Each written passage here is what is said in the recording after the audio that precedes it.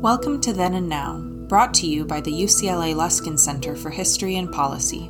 We are dedicated to studying change in order to make change, linking knowledge of the past to the quest for a better future. Every other week, we interview thought leaders, historians, researchers, and policymakers about what happened then and what that means for us now.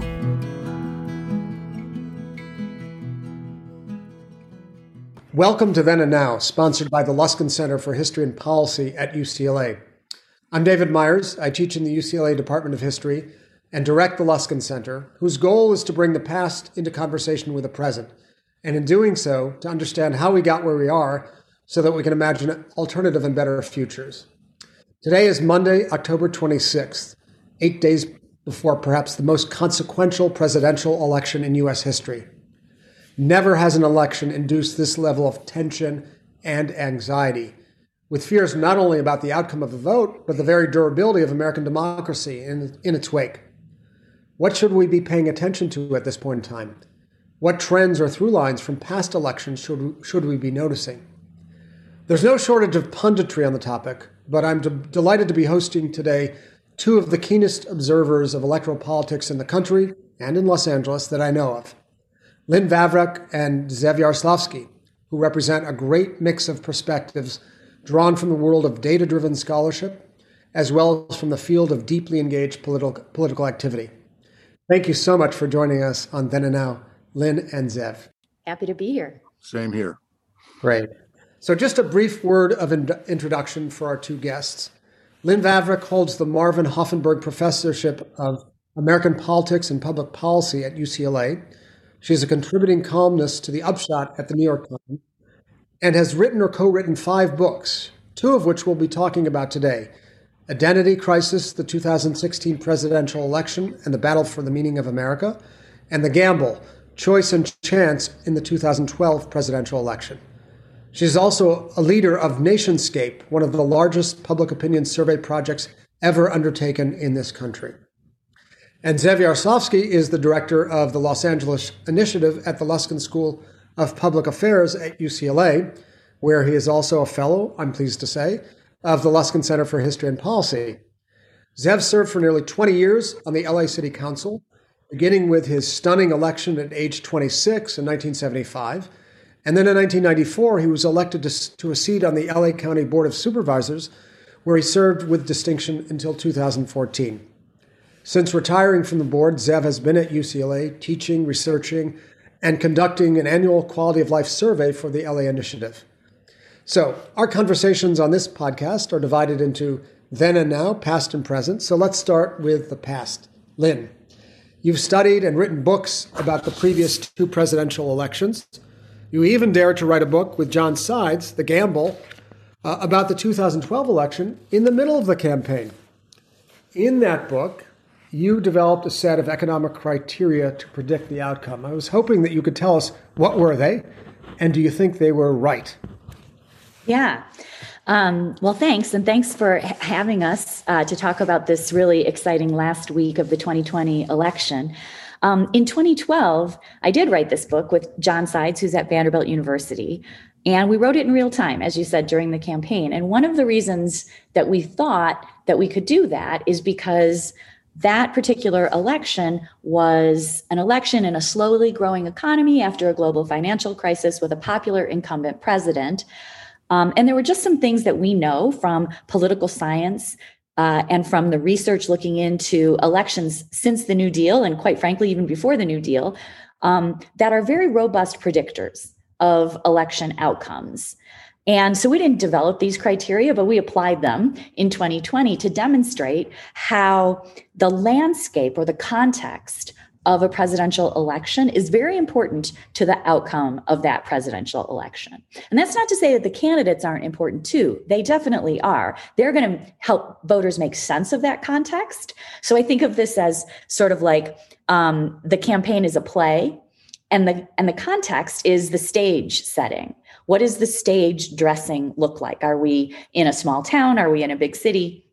The candidates get to deliver the script.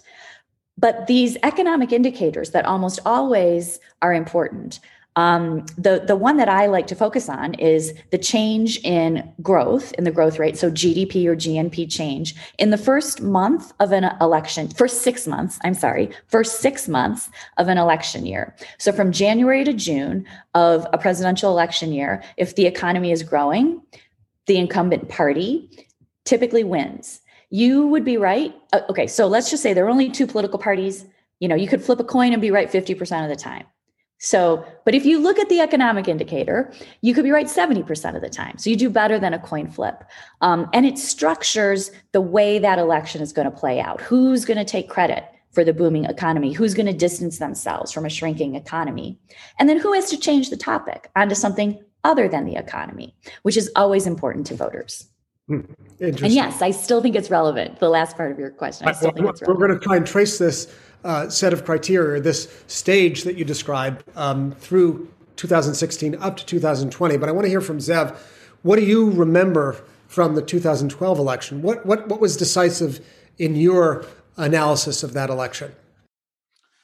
Well, I thought that go back to 2008, 2009, when the economy was in free fall and there was a total collapse in the middle of the general election campaign of 2008.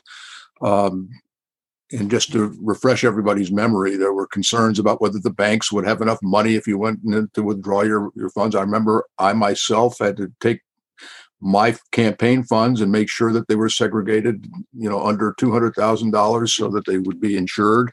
There was a certain level of panic that was setting in, and that was the environment of the 2008 election, and it was total economic chaos and concern.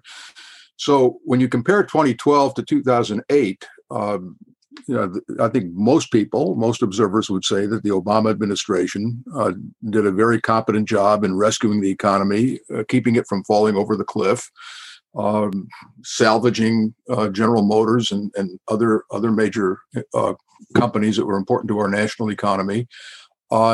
And they had confidence in him. I think the majority of people had confidence, and the economy was growing, albeit slowly, but it was moving in the right direction. At the same time, of course, there was the Affordable Care Act, Obamacare, that was being played out in 2009 and 10. And the Democrats, having basically a one-vote majority in the Senate, jammed it through because it was their only way to do it. And it created a big upheaval in more conservative parts of the country, and the Republican Party, especially. And this was the birth of the Tea Party movement, at least on everybody's radar screen. I think it was something that was building for some time, and so I think Obama, had to just be mindful of that side of the of his flank, and not to see that movement overtake him in the states that he had won and that were critical to his winning the Electoral College. He lost some states in 2012, that a couple of them, I think, Iowa and Indiana come to mind, that he had won in 2008. And there were several states where he won narrowly. I don't know if he lost. Yeah, I think he lost Iowa and Indiana, and I may be off on that. I know he lost Indiana in 2012, but there were a couple of states that he lost, and there were several that were close. It was a close election. Most people don't remember that it was a close election. It wasn't, the outcome was not free from doubt until the end. So I think that it's consistent with what Lynn is saying. And by the way, let me just say, I'm honored to be on a panel with Lynn. This is a mismatch as far as I'm concerned. Not true. She is one of the great experts in this area. I can bring some anecdotal view to this, but I think what I've just described is consistent with what Lynn described in her 2012 book. Okay, well, let's then apply the wisdom from 2012, if we can, to 2016, or at least engage in a bit of a comparison. Because, Lynn, you also wrote a book on that election, which I mentioned, Identity Crisis. And there, you and your co-authors focused, if I understand correctly, less on the economic criteria, the economic stage setting that you described just a minute ago, and more on cultural factors, such as race and ethnicity, which you argue, Donald Trump knew how to exploit rather uniquely. Yes. And so I guess my first question is, what happened to those criteria and that wonderful model that you set up in 2012 by the time you got to 2016? Right. So still there. So this is I love that we're working through these elections cycle by cycle. The framework is the same. So let's take a look at what's going on with the growth rate in the first 6 months of 2016. As Zeph just said, 2012 had slow, modest growth, but growth. 2016 had the same. Slow, modest growth, but growth. So if you're the incumbent party, that's pretty good for you. So that suggests that Hillary Clinton ought to have been focusing and reminding people the Democratic Party is helping you recover from global financial crisis. We're still coming back. The growth, And in the beginning, she was doing that. When she announced her campaign, she did it online. She had a video. Some people may remember this, where she was walking through a neighborhood and she said, all these people are buying new houses and moving into new houses and getting new jobs because the economy is coming back. They're everyday Americans. And that was the phrase that they were working with, everyday Americans. And then at the end, she said, I'm going to try to move into a new house too and start a new job. And she declared her candidacy. That was in the beginning. Then Donald Trump came down the escalator in the moments everybody remembers, and almost immediately started refracting everything in his campaign through a lens of identity politics, whether it was race, ethnicity, religion, or gender. He did it all.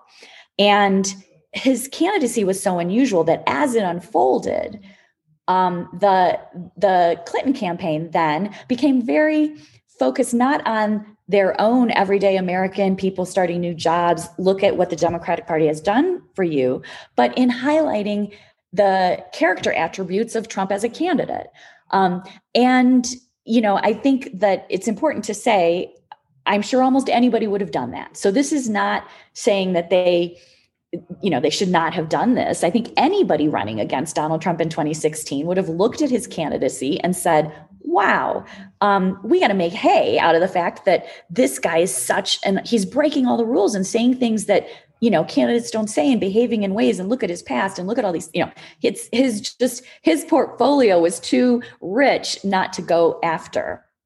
But in doing that, they lost that through line about the economy.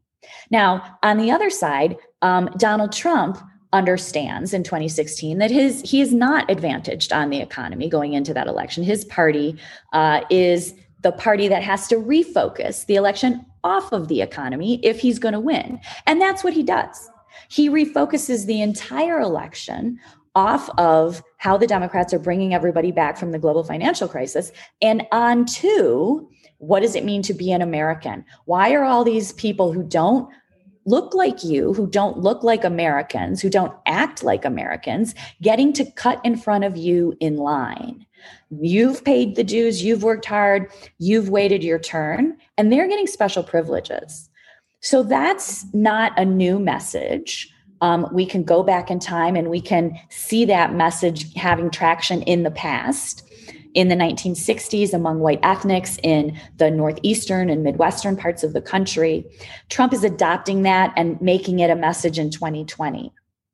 And so in very much the same way that I told the story of 2012, where the Obama campaign went out there and owned the economy, the Clinton and the Romney campaign, let's just contrast that for 1 second.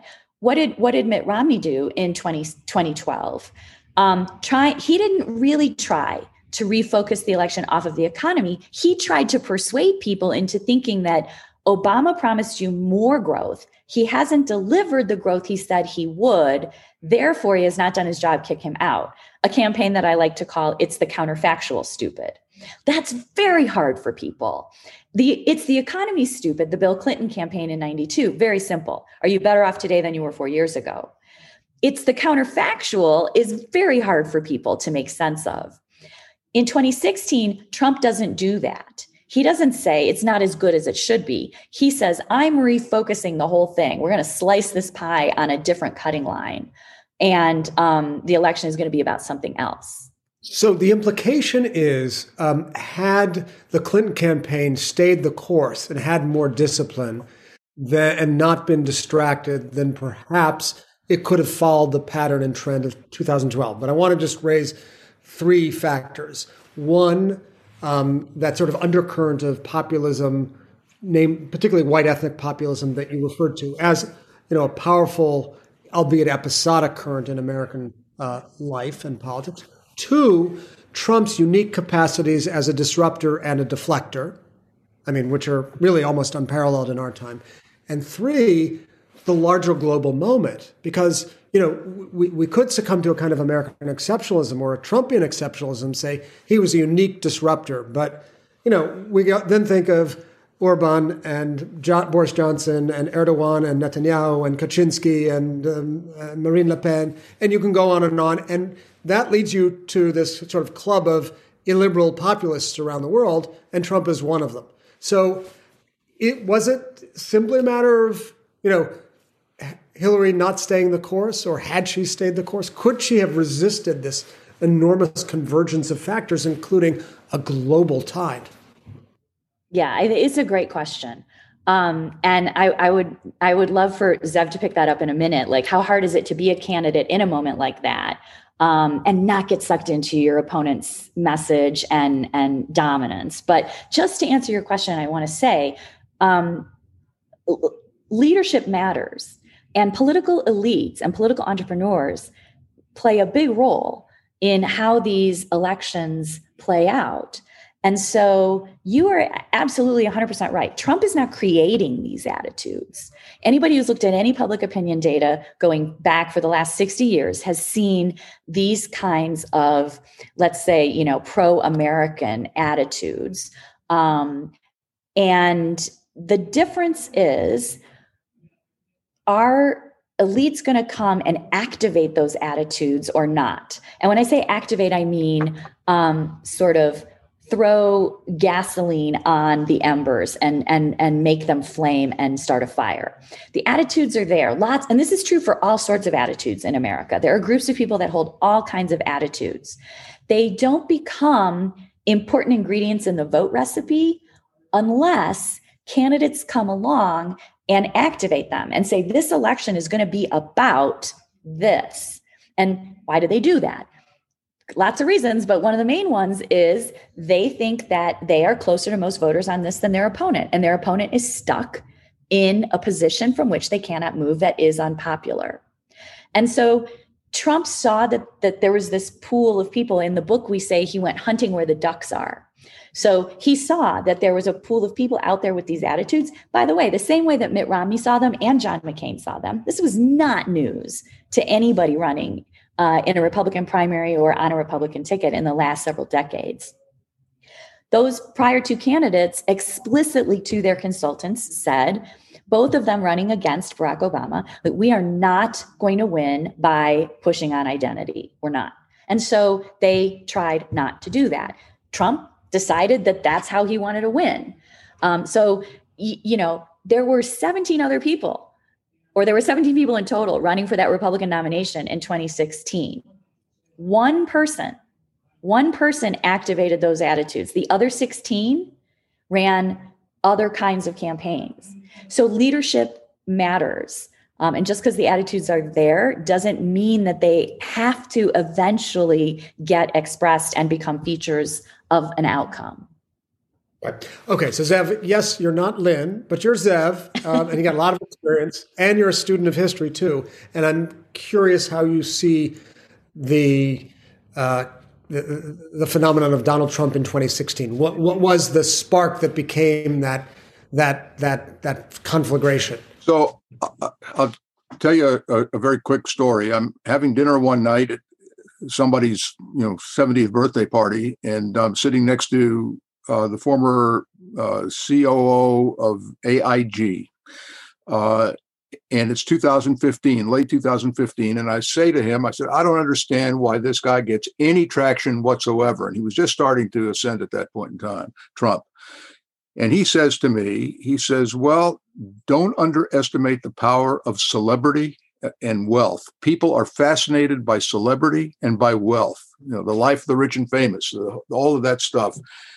And since I've never been fascinated by wealth or celebrity, that's why I'm very bad at Trivial Pursuits when it comes to television and motion pictures. I was really taken by that statement. And the more this campaign unfolded, the more I realized that no matter what the other 16 candidates were saying, and some of them were pretty conservative and trying to articulate things kind of like Trump was doing, and it just wasn't selling because he was the guy who was had a television show. He was the guy who had names on high-rise buildings and hotels and golf courses all over the place. And they're interested in him. They're fascinated by him. And in a way, unlike the present time, I hope, but at that point, there was no price to be paid. There's no apparent price to be paid if you were conservative and going with this guy who's, by the way, taking on the establishment, and everybody likes to take on the establishment. And there were a lot of cultural changes that had taken place during the Obama years, especially in his second term. We are, those of us who used to play poker, use this poker analogy. In the electoral sense, he was drawing to an inside straight, maybe even an inside straight flush. Before I was in politics, I used to play poker. It's how I put myself through college, in part. And I hit on a few inside straights. In fact, I hit on an inside straight flush once. It doesn't happen but once or twice in a lifetime, but it happens. And all the stars aligned for him. The thing that I would say about 2016 is that the Democratic candidate and the Democratic Party generally forgot how to talk to, working class America.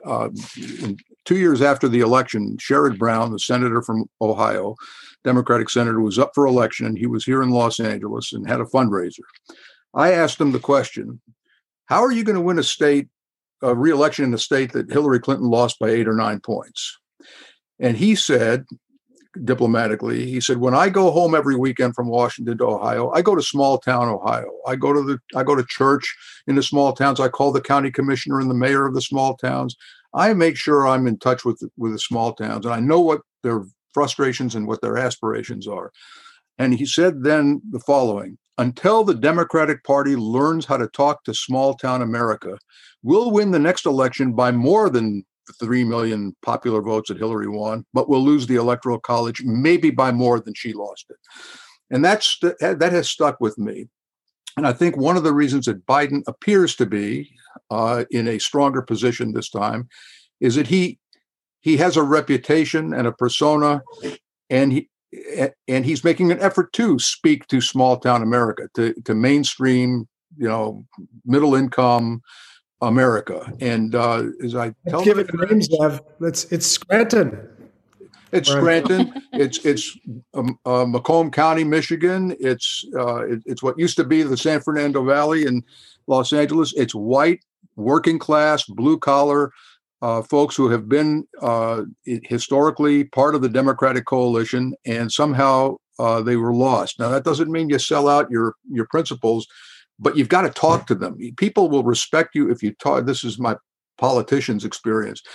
Even people who disagree with you, if you treat them with respect and you explain your position, and they may not even vote for you, but they may vote for you because you treated them with respect. People will reciprocate in the way you treat them. And the Democratic Party has increasingly become a party that is west of the Colorado River and east of the Hudson. And between those two rivers is a whole other country out there. And as Sherrod Brown said, we've got to know how to talk to them. And I think that was part of what happened in 2016, is the Democratic Party, for a lot of reasons. Hillary was distracted by the FBI business and the emails, and she went down that rabbit hole. Then, the thing that Lynn talked about, which I won't repeat, that was a factor. But they lost their footing. And look, at the end of the day, she didn't lose by much. She lost by 70,000 votes in 3 states. Any number of things. I used to say, if I'm going to lose an election, I hope it's by a lot, because I don't want to have to replay, what could I have done? If you leave it all on the field and you lose, you lose. I'm sure that till her dying day, she will replay a lot of decisions that they made or didn't make during the course of that campaign. So it's not like there was this tsunami that showed up. The tsunami was building for a long time. It goes back to Nixon. It goes to Reagan. It goes to 2009 and 10, where the Tea Party, the proximate cause of the uprising of the Tea Party was Obamacare. But in fact, there were a lot of other issues. There was race. There was gender issues. There were sexual orientation issues. There was gay marriage that came up after the 2012 election. And there was a lot of cultural changes that were being brought to bear on that area between the Hudson and the Colorado that was moving from their point of view. You can understand why they might think it's moving too far, too fast. And you put all of these and I don't believe that it was moving too far, too fast. Let me just make it clear. I'm just trying to walk a mile in their shoes. And if you want to win an election, you got to walk a mile in somebody else's shoes, at least understand what's driving them. And that's what I think was missing in 2016. Now, having said that, I don't think you can divorce. This goes to your really overarching question: are we part of an international erosion of democratic institutions? I think it's hard not to at least raise the possibility that that's going on. I mean, and it's not new. I mean, look at, Adolf Hitler came to power with 33% of the vote in 1932 or 33, whatever year it was. And it didn't take him long to consolidate power, get rid of his opposition, take over the press. And look at what Donald Trump has done in 3.5 years. He has eroded, is well on his way to eroding the institutions of an independent judiciary. He has put the press on the defensive, although I think the press has held its own for the time being. He has totally incapacitated Republicans in the Congress, both in the Senate and the House. Not one of them is willing to make any meaningful parting of the ways with him. Imagine, I look at it from a historical perspective, and other authoritarians who've come to power, you get controls of the levers of communication and the levels of the judiciary, and you wake up one morning and all of a sudden you're an authoritarian regime. And I think, anyway, I do think that we are part of a larger. There's a big river flowing here, and we're in that river, and I think it's all part of the same thing. Certain assumptions that people have made in their lives are no longer relevant. People have lost jobs; they've had to be retrained for jobs that are not as fulfilling and pay less. So there's a resentment that is built up, and this is not just in the United States, but it's in Europe and in South America, and so it goes. Right. I just want to say that principle that you articulated from your own experience of respect the voter is, of course, especially one with whom you disagree, is a model that Donald Trump has completely shattered. I mean, he's respected his base, but almost entirely disregarded, and one might even say disrespected, those with whom he doesn't agree. So I want to sort of now move to talk with you about what we learned from these two past elections. What are some of the, we have Lynn's model from 2012. It worked, but didn't work, or worked in the negative, perhaps in 2016, insofar as the party with the economic headwinds in its favor did not stay the course. We're heading to an election in a week.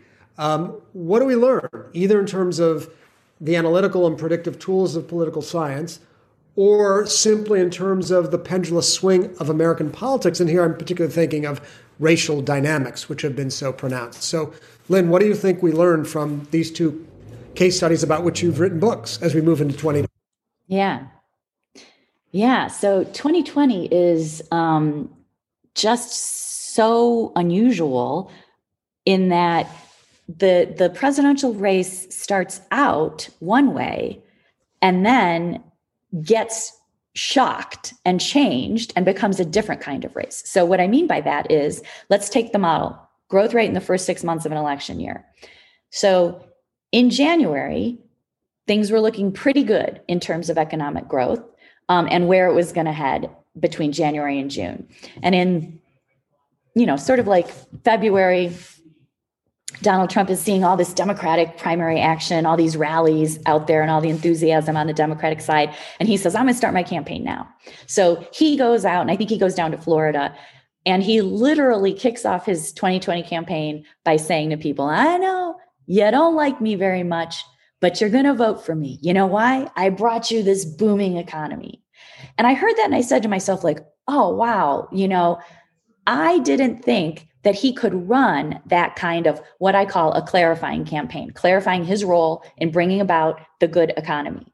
I thought that, his tactic is win the news cycle every day, no matter how provocative or outrageous I have to be, win the news cycle every day. And this sort of economic message I thought wasn't going to be exciting enough for him. But there he was, kicking off his campaign repeatedly on this and only on this. And I just thought, wow, that is going to make him very hard to beat. And then 6 weeks or so later, COVID happens. And all of a sudden, we have a country and a world in crisis. And all of that economic growth is gone. And in fact, what is happening to the nation's economy is unprecedented, and certainly in this short period of time, in anybody's lifetime who's going to vote in this election. So now all of a sudden, Trump goes from being the candidate whose party is advantaged on the economy, and indeed the actual incumbent, to being the candidate who has brought you the disaster. Now, as he rightly points out, he could not have seen COVID. Nobody can predict a 100-year global pandemic. Okay. But he is culpable for how government helps people deal with the crisis. And so that then becomes what he has to, he's now back to where he was in 2016. He's got to refocus the election off of the economy and his performance and onto something else. But this time it's his economy that he's trying to refocus off of. So it's different, but the same. And so where does he go?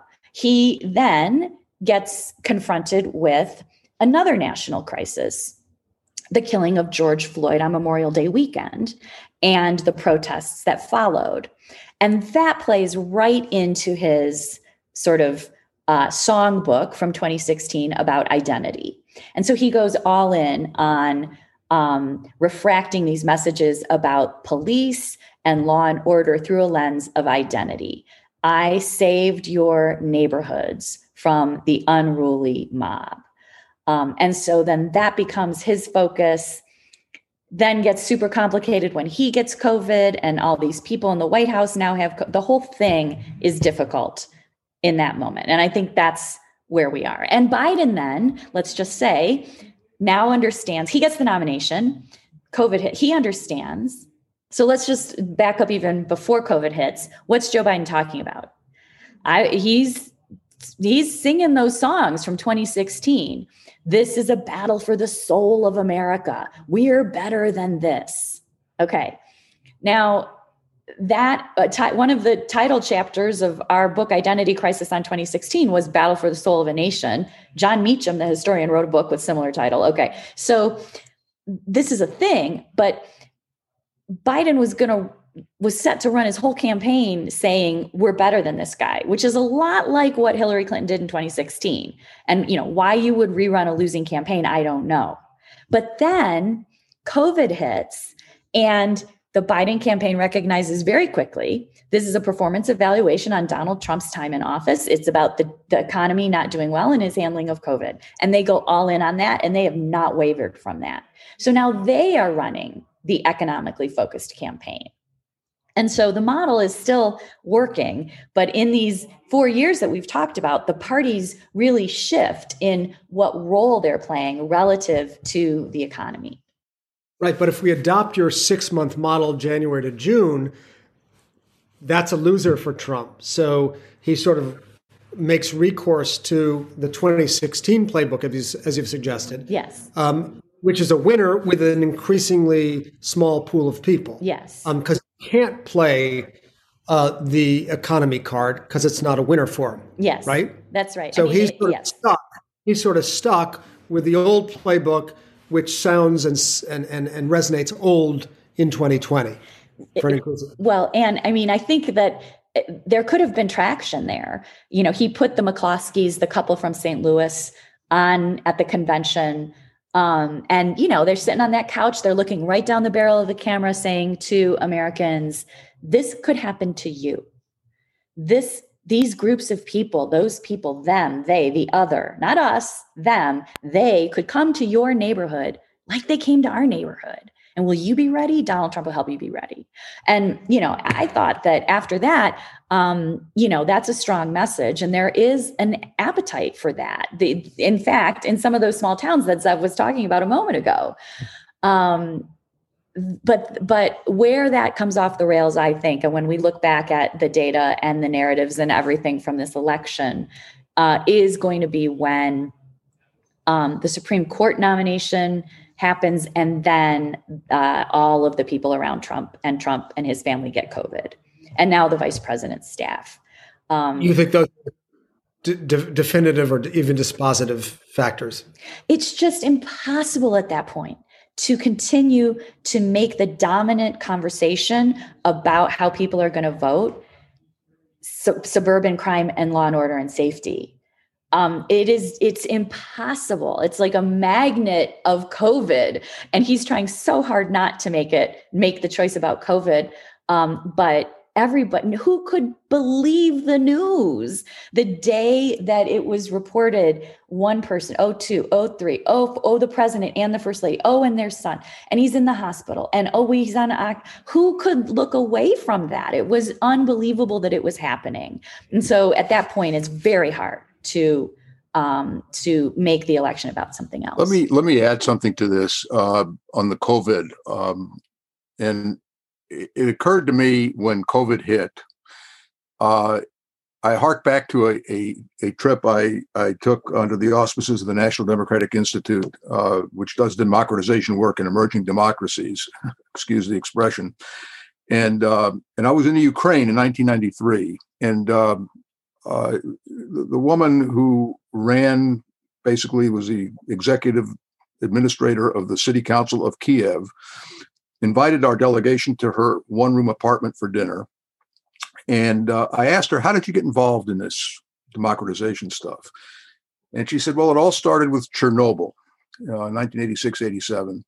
The regime was saying, everybody's going to be fine. We have it under control, nothing to worry about. And then we started to see, women who were pregnant, delivering babies that were that had deformities when they were born or died in utero. They saw kids, 6, 7, 8, 10-year-old kids getting cancer, and we realized that the regime had no credibility. And so I wouldn't fall on my sword, she said, for freedom of the press or freedom of expression or the right to protest, but don't get between me and my daughter. And she had a 13-year-old daughter. She was a single mom. I'll never forget this. It sent a chill up my spine, even now. When the COVID hit, I said, you can talk fake news and make people believe it. You can talk the economy is great and make people believe it, but you can't say this COVID thing is China's fault, or you can't say that we're, as he did the other day, 85% recovered. We're in the final lap. We're in the home stretch. Everything is fine, because everybody in America now, just like everybody in that part of the Ukraine, knew somebody who got sick, knew somebody who died. I know several people personally who have died from COVID. I know dozens and dozens of people who have had COVID, including 3 of my students in my public policy class last spring. So the credibility gap that we used to talk about with Lyndon Johnson, there is an equally powerful credibility gap with this guy. And I think one of the things that is holding him back is that, why should I believe him on the economy, or why should I believe him about the suburbs, and why should I believe him about A through Z when he's lying on something that I personally know to be a lie? And not that Walter Cronkite or Brian Williams or whoever it is saying is a lie, but I know it's a lie because my grandfather was on a ventilator for 2 weeks and died, or my aunt, blah, blah, blah. I think that is his Achilles heel. If he loses this election, I agree with Lynn that this will be his undoing.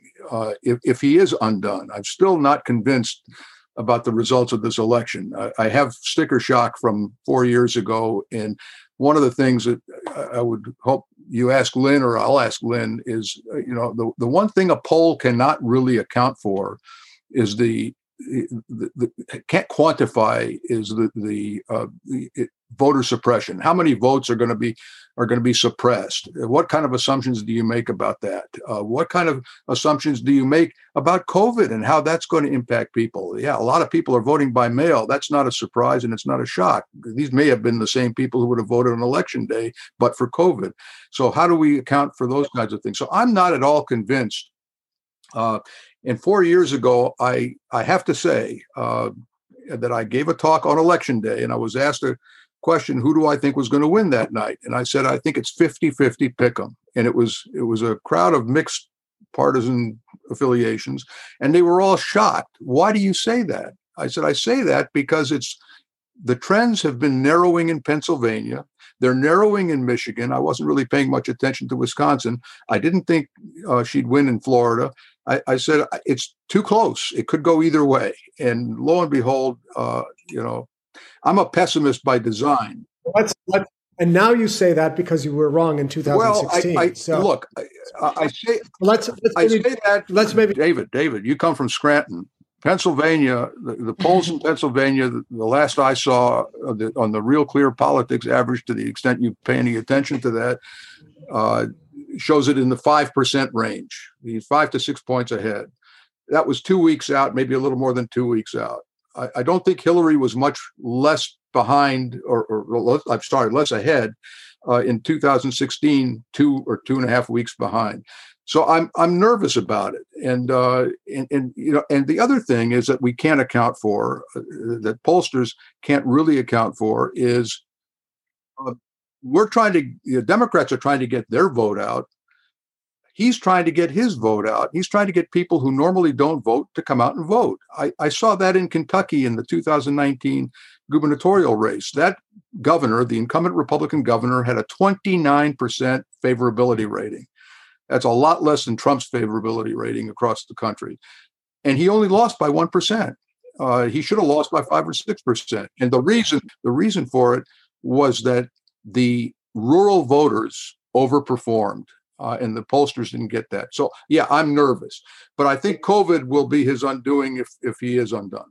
Okay, so I want to get to the larger question that lurks behind Zev's more focused question, which is the reliability of polls. I mean, Lynn, you're a numbers cruncher extraordinaire.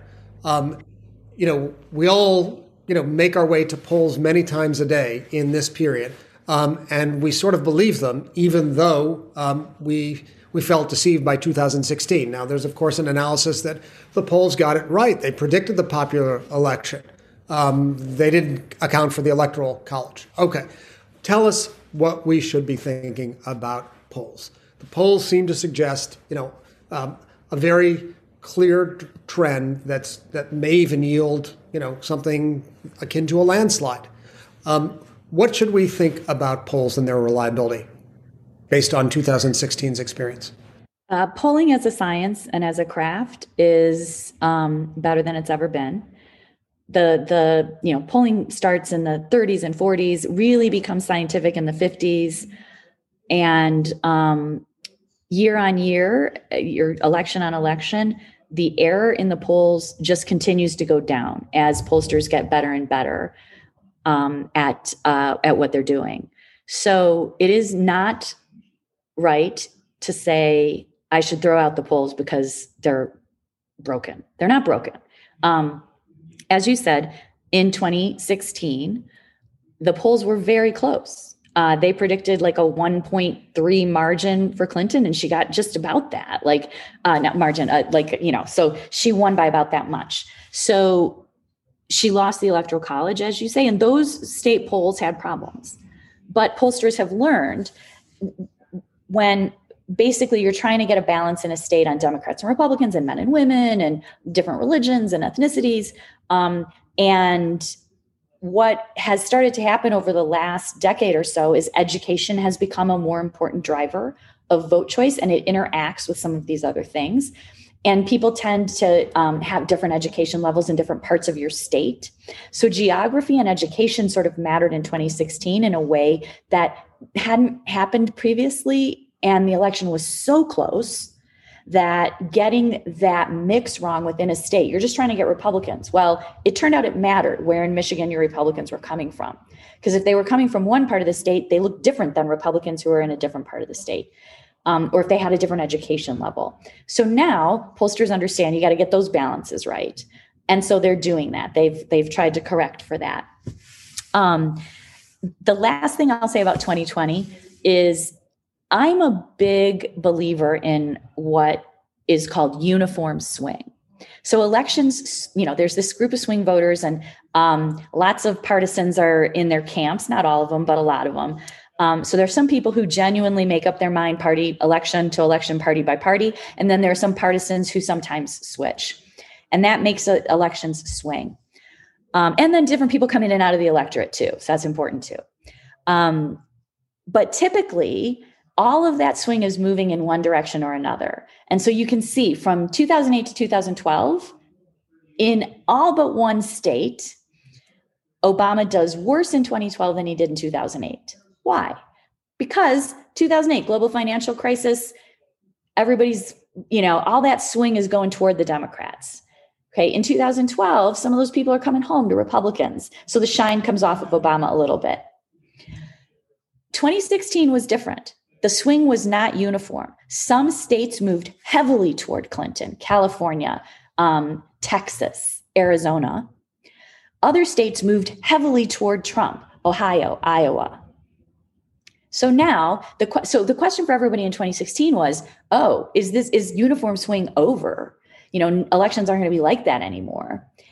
So the question is 2020, what does that look like? Well, we don't have election outcomes yet, but if we look now at polling, if you look now even at where people say they're going to vote in 2020 and where they tell us they voted in 2016, the swing is incredibly uniform across states, but also across any group of people that you want to throw at me.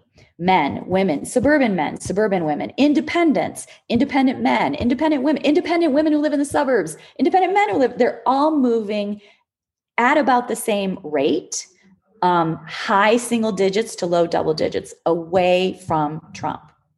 So that suggests to me that 2020 will be one of these uniform swings. And that's why you're starting to see in some of these states, Pennsylvania, that the state is going to quote unquote flip, right? And that is not really anything other than the fact that the whole electorate is moving toward the Democrat. And for some states, that means the result was so close in 2016 that you're going to get a different one.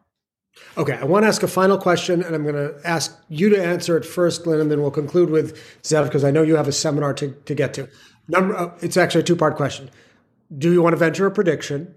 And yes or either way, what do you think the enduring impact of Donald Trump will be on American political culture? On the first point, I think Trump will get fewer votes in 2020 than he got in 2016. And so I'm going to stop short of then saying what the outcome of the election is, but I think he will get many fewer votes than he got in 2016. The second thing, his long-term impact is a little bit difficult, I think, to tell, and it depends a lot on future leaders in the Republican Party and those political entrepreneurs and elites and how they are going to move forward if he is not reelected. And so the direction of the party, I think, is a little bit unknown. And that means that his impact on the country is also, I think, a little bit unknown. Thanks. Thank you very much. Zev, same questions. You want to venture a prediction? What do you think the enduring impact of Trump will be? First, I want to correct something I said at the very outset. The two states that Obama lost in 12 that he didn't that he won in the 8 were North Carolina and Indiana, and in Iowa he won, but by about half of the margin that he won in 2008. Anyway, just want to make the record clear. Look, my heart and part of my mind thinks that we're on the verge of a pretty big victory for Biden. And the bigger the victory, the better it will be for the country, for the democracy, because I think there's a lot of hanky-panky that is at play as we speak and will be at play after November 3rd. And I think that Trump will stop at nothing. And in a close election, he'll have some ammunition. At least he'll think he'll have ammunition to disrupt things. So, and the bigger the margin, the more likely it is that the Democrats will also take the Senate. And that's a very important thing, because if Biden wins and the Senate is still in the hands of Mitch McConnell, we've been through that dance before, and it's not going to be a pretty picture, and it's not going to make it easy for Biden to carry out an agenda. What the lasting impact of Trump is going to be, I don't think Trump is the problem. I think Trumpism is the problem, and he didn't create Trumpism. He was the surfer who got on his surfboard and rode that wave. So if he disappears from the scene, which I don't think he is going to, even if he loses, there's a whole world out there, that 40%, 45% that are very powerful enough to silence the moderate, if there is such a thing, Republicans in the Senate. I think we're in a very perilous time, and I think if Biden wins the presidency next week, he's going to have a very, very tough road ahead.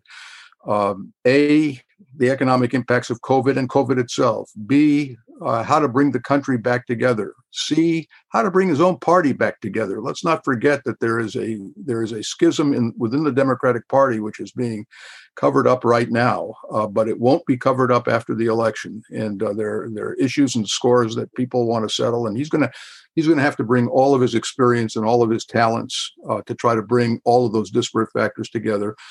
And the Trump right, whatever you want to call them, they're out there. He has unleashed, a latent racism and anti-Semitism and bigotry against Muslims. I mean, there is no community in this country other than middle America whites who are not a little bit less secure today than they were 4 years ago. I tell you, I feel that personally.